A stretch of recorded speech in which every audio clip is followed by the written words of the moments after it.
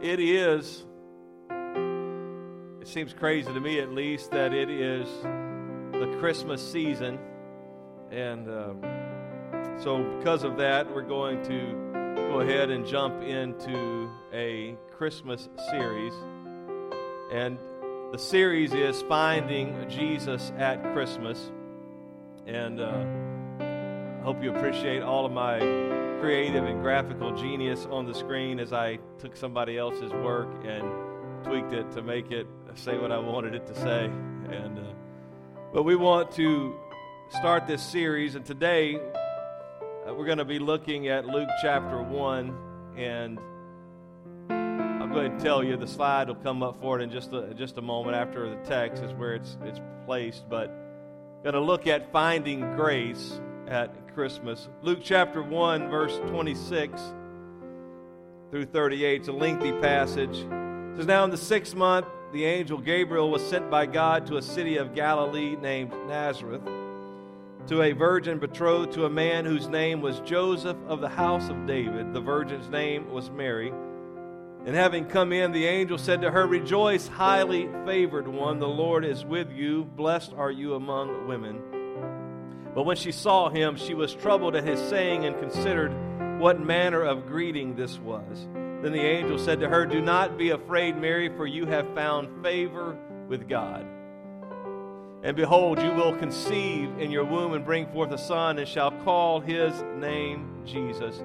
He will be great, and he will be called the Son of the Highest, and the Lord God will give him the throne of his father David, and he will reign over the house of Jacob forever, and of his kingdom there shall be no end.' Then Mary said to the angel, 'How can this be, since I do not know a man?' And the angel answered and said to her, 'The Holy Spirit will come upon you, and the power of the Highest will overshadow you. Therefore also that Holy One who is to be born will be called the Son of God.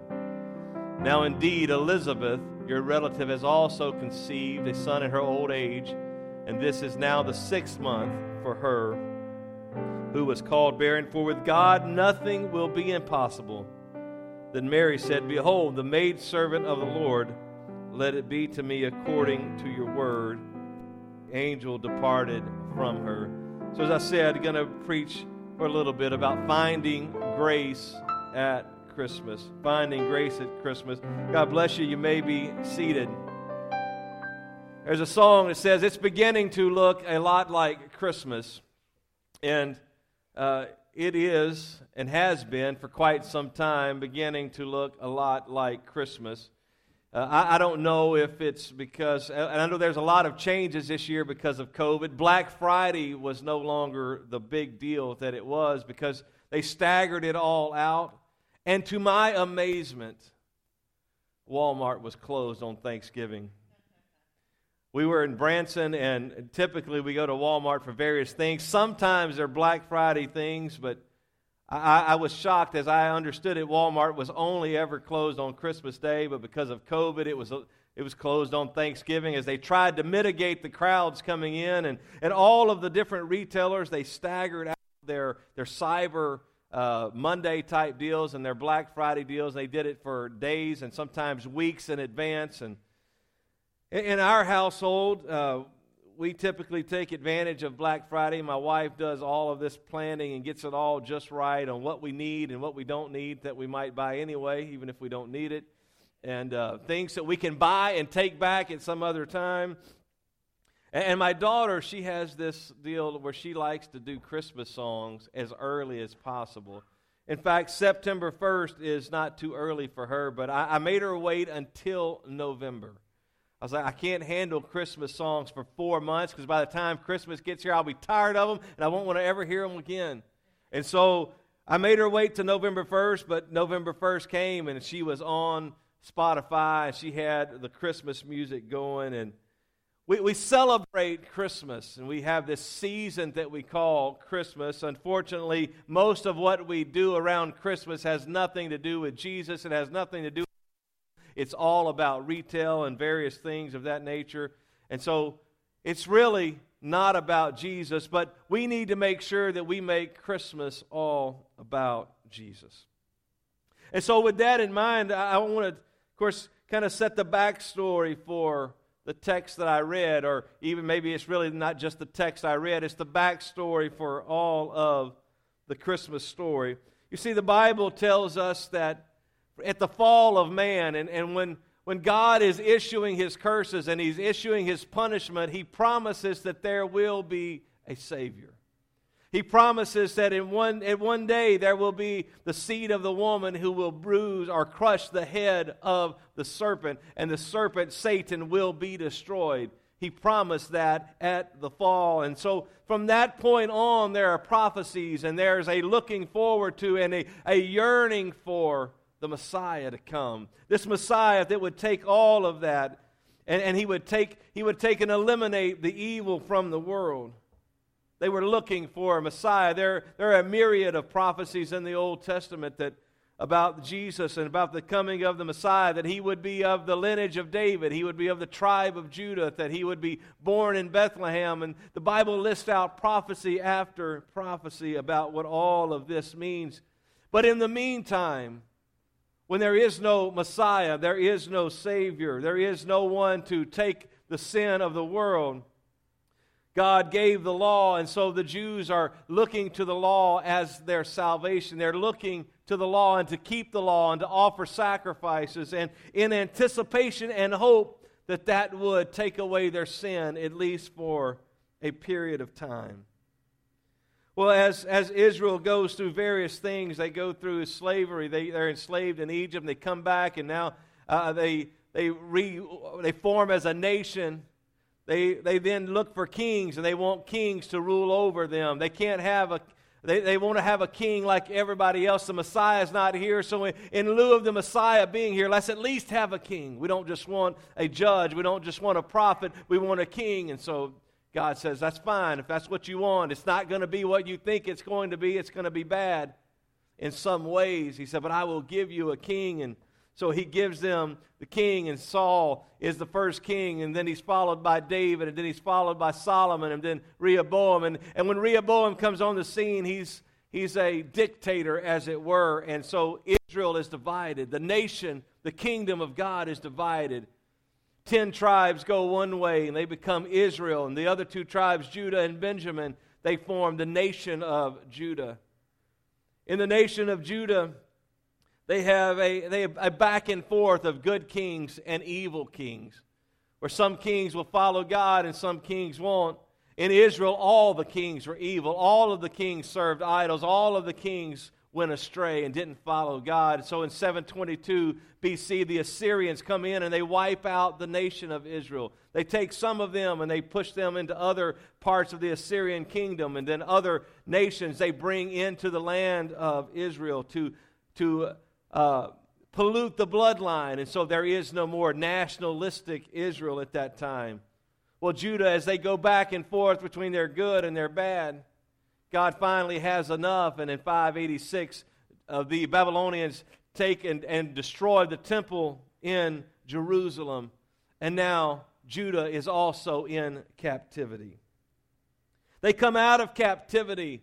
God lets them come out after a generation. Before they go in, he tells Jeremiah how long they're going to be in captivity before they come out. And when God's time frame is right, He lets them come back. And they ultimately rebuild Jerusalem, and they rebuild the temple. But it's not long till the Greeks take over the world. And the Greeks conquer Israel, or what is the nation, or the geographical area of Israel. The Greeks take over that, and now they're enslaved. And into that slavery, Antiochus Epiphanes, he comes in and he offers a pig on the altar in Jerusalem. And from that we get a rebellion that leads to Hanukkah. And I may have recently told you about Hanukkah, but if I haven't, you can ask me afterwards on the origin of all of that and how it plays into what you see today. But as soon as the Greeks are off the scene, the Romans come in. And now the Romans are ruling the world, and God's people are now enslaved, in essence, to Rome. They're subservient to Rome. They're doing what it is that the Romans want them to do. And so God's people have this yearning to be free. In fact, all people have a yearning to be free, not just God's people, but in this case, God's people, the Hebrews, they're continuing to cry out for the Messiah to come. They're saying, we need a Messiah, we want the Messiah, we need to be delivered from all of this. So when Jesus, the time of Jesus comes, everywhere you look, there's a Messiah popping up. Is this the one? Every time there's a strong political leader that rises up and is speaking about rebellion against Rome, they're going, maybe this is the Messiah who's going to deliver us and overthrow Rome. Maybe he's the one. So constantly they're looking for the Messiah, and constantly the rulers, the governor over Judea, they're putting to death people that would be the Messiah, that might be able to stir up the people and overthrow the government. And unfortunately, at that particular time, they're not. There are a group of people that they're really following God, but it's not like everybody's following God. Everybody wants a Messiah because everybody wants to be delivered from Rome. But not everybody wants a Messiah because they're really following God. They just want to get out of Roman oppression. In fact, those who would and should be the most religious, they fell into two primary camps. You had the Pharisees who had basically taken the law of God and they had added a whole lot of things to it, that everything you did was wrong and you couldn't do anything right. They added 100-fold, or at least 10-fold, I believe it is, to the law of God. God gives some 640 commands in the Old Testament. The Pharisees had 6,400 laws. You couldn't do just about anything. So you have that group of people, but then at the same time, those who would be the high priest, those who should be the most spiritual, who should be the most in touch with God, they had politicized the office of the high priest, and you could purchase the high priesthood if you had enough money or if you knew the right people. No longer were they following God's plan. No longer was there a succession and a right way to become the high priest. No, they were politicizing it and they were purchasing it. And so while there were a group of people such as the Essenes who were living holy and living right, and they were following the prophecy in Isaiah that said, prepare a highway in the desert, a straight path for our God. They were trying to live holy, thinking that if they lived holy enough, the Messiah would come on the scene. But the majority of people, they were just going along with the Greco-Roman culture, following all of that, wanting a Messiah, but for the wrong reason. And it's into that background and into that culture that God sends Gabriel. That God sends Gabriel to Nazareth to talk to a girl named Mary. The Bible says that in Galatians 4, and when the fullness of time was come, God sent forth His Son, made of a woman, made under the law, that God had a time frame in mind in which He was going to send the promised Messiah. He's waiting until the proper time. And when the fullness of time comes, God sends Gabriel. 6 months before, He had already miraculously caused Elizabeth to be with child. She was barren. She couldn't have children. She's much older than Mary, her and Zechariah. They couldn't have kids. And I won't get into that part of the story too much, but God had already showed up on the scene 6 months before, and now the angel comes to Mary. And when he does, he says this, "Greetings, favored one." She's shocked, she's amazed, she's troubled, really, the Bible says, at this greeting. What does that mean? What does it mean that I am favored one, that an angel of God would call me highly favored one? The reality is that Mary, most likely in her mid-teens, it's a different culture, a different time. They get married, at least the females got married at a much earlier age than we do today. The men, not always. Typically, they would be older, and they would wait until they were 30 or above until they had started their full occupation. And there's a lot of Jewish background I won't get into, but Mary is most likely in her mid-teens. not from a notable family. There's nothing about Mary's lineage or family that says, man, she was from the wealthiest family in Nazareth. That her family was super important. She was from Nazareth, a city that was unimportant, non-influential. In fact, later when Jesus is doing his ministry, they would say this, can any good thing come from Nazareth? Pick the skankiest city you know or town you know of and say, man, nothing good can come from there. That's the kind of thing that they were looking at. Nothing good can come out of Nazareth. And here's this teenage girl with an angel that says, highly favored one. Now, the reason I point this out, and the title of this message is Finding Grace at Christmas, is because the word for favored here, it has the same root word as the word for grace in the Greek.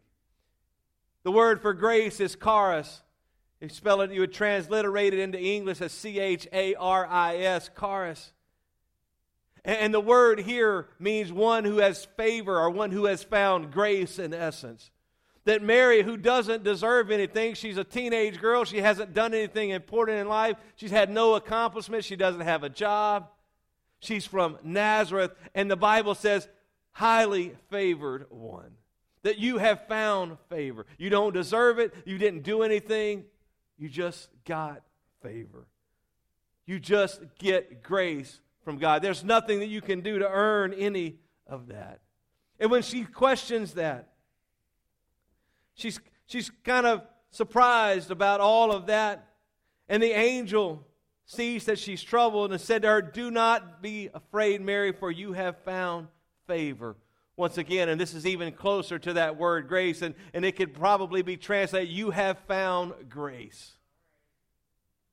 You have found grace. You have found something that you could not earn, but God has just given it to you. That God had a plan for the ages, and He had a plan in a time when the Messiah would come, and His plan was for you to be the one to do it. Not because you were all that great, but you just found favor. And when she sees that, it's demonstrative of her humility that she doesn't believe that she's all that. Well, of course I found favor. Look at me. Her response isn't anything like that, but she's like, questions, why would you call me highly favored one? Why would you say anything good? She knows who she is, and she knows where she comes from. But out of the blue, she finds favor. She finds grace. The Bible tells us of another man, somewhat, I would say, a similar situation where sin is abounding, that the sinfulness of mankind is super abundant. Everybody is doing their own thing. And now of Noah, the Bible says that he was more righteous than those of his generation. I don't know that means he was the most righteous ever. That maybe he may not even been near as righteous as you are or I am. It doesn't mean he was great. It just means he was a little better than everybody else at least. Everybody else is serving pagan gods and they're going away from God. And God He gets upset about all of this. And the Bible says He repents that He made man. And He's going to destroy them. But the Bible says that Noah found grace. Noah found grace, and because of that grace that he found, God provided a means of salvation where Noah and his family could be saved because God gave them grace.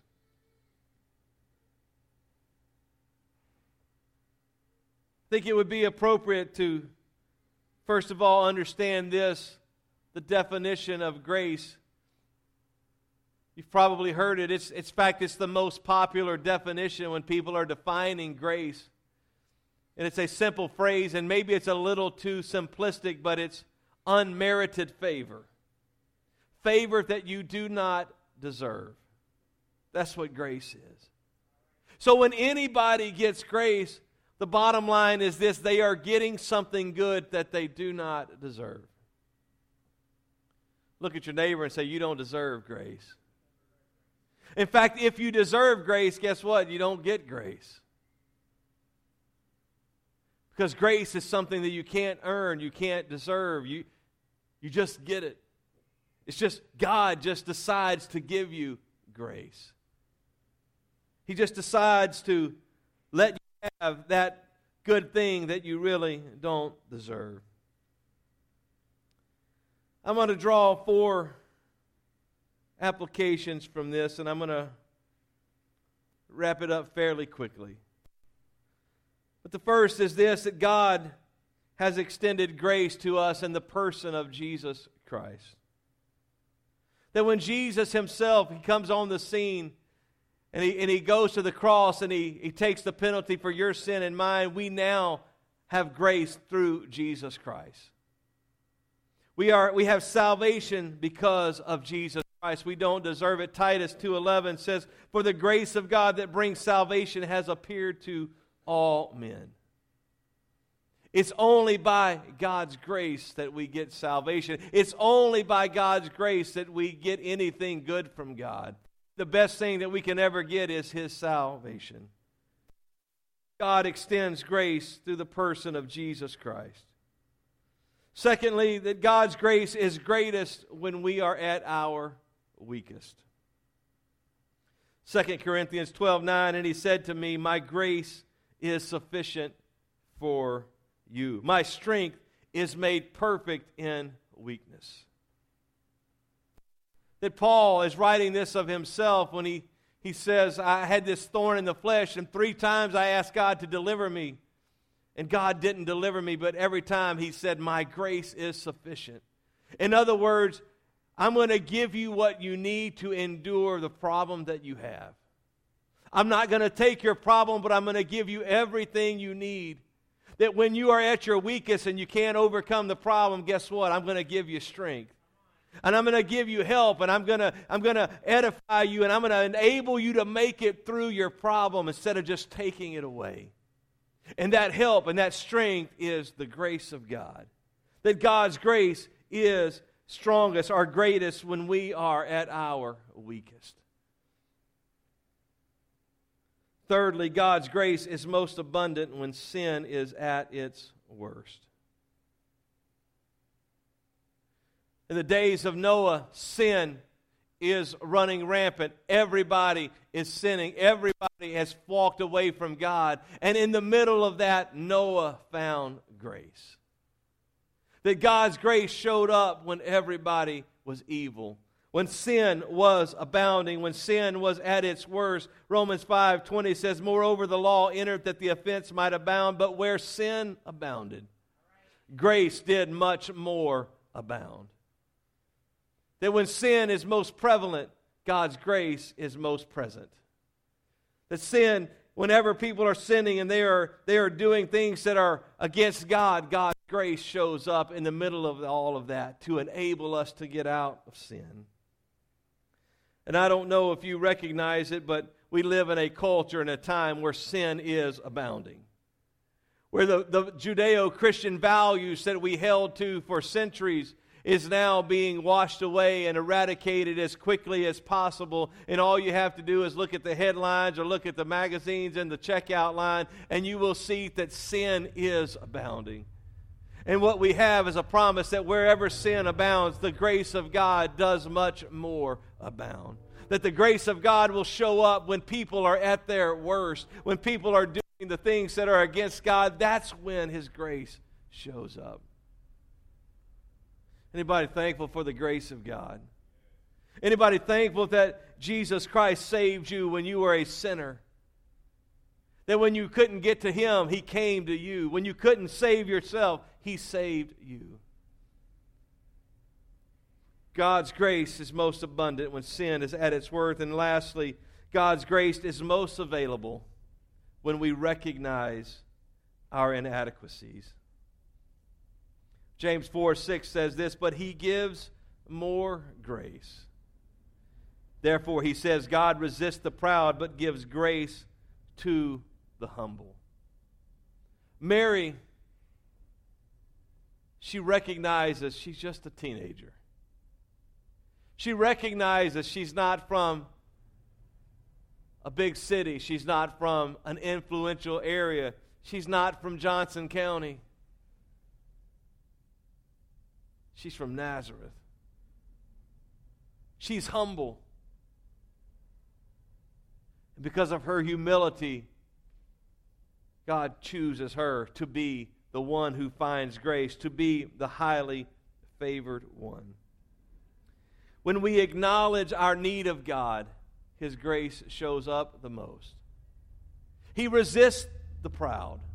He resists the people that says, I can do it. I don't need this. I don't need your help. I got this one under control. But He gives more grace to the humble. He gives grace to the ones who say, I can't do it on my own. I can't make it to heaven on my own. I can't even make it tomorrow on my own. I can't make it today on my own. That when we say that and we live that way, His grace is more abundant. I don't know about you, but I would rather have more grace and walk in humility than say, I don't need God. And He said, well, let me let you do it by yourself. Because what we can do and what we can accomplish with God is much greater than anything I can do on my own or anything you can do on your own. Aren't you thankful for the grace of God? God is a God of grace. He is a God who does more than we can ever imagine.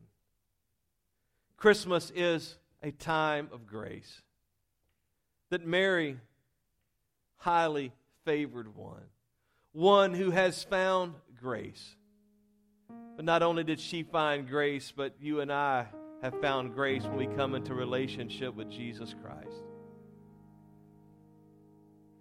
As I was thinking through this last night, and they're going to sing a different song because we didn't have time to practice this, or it was late last night, and I had a friend of mine from St. Louis who sings this song. I'm going to read you the words here.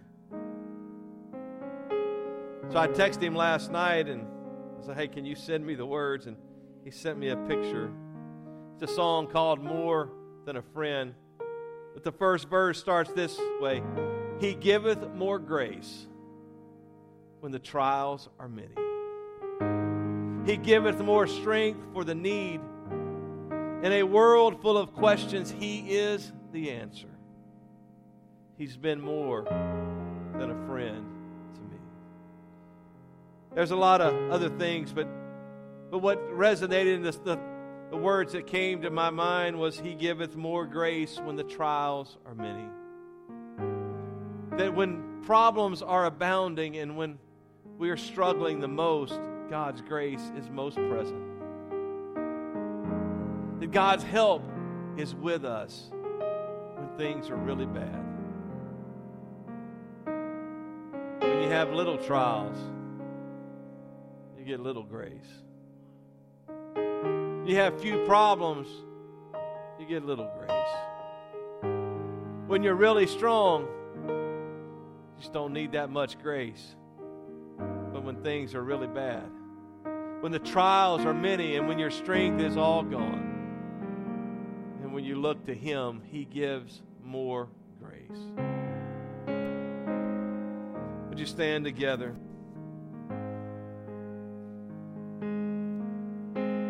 I'm thankful we serve a God of grace, a God of mercy, a God of love. Whatever kind of positive attribute you want to put on Him, that's the kind of God that we serve today.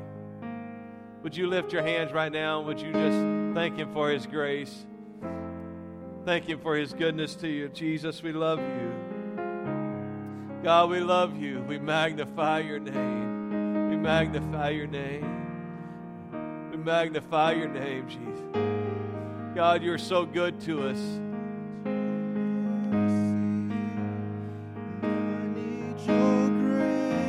Yes, we do. I need your hand leading the way. Can't make it without you, not for one day. And I need your mercy. Yes, we do, Jesus.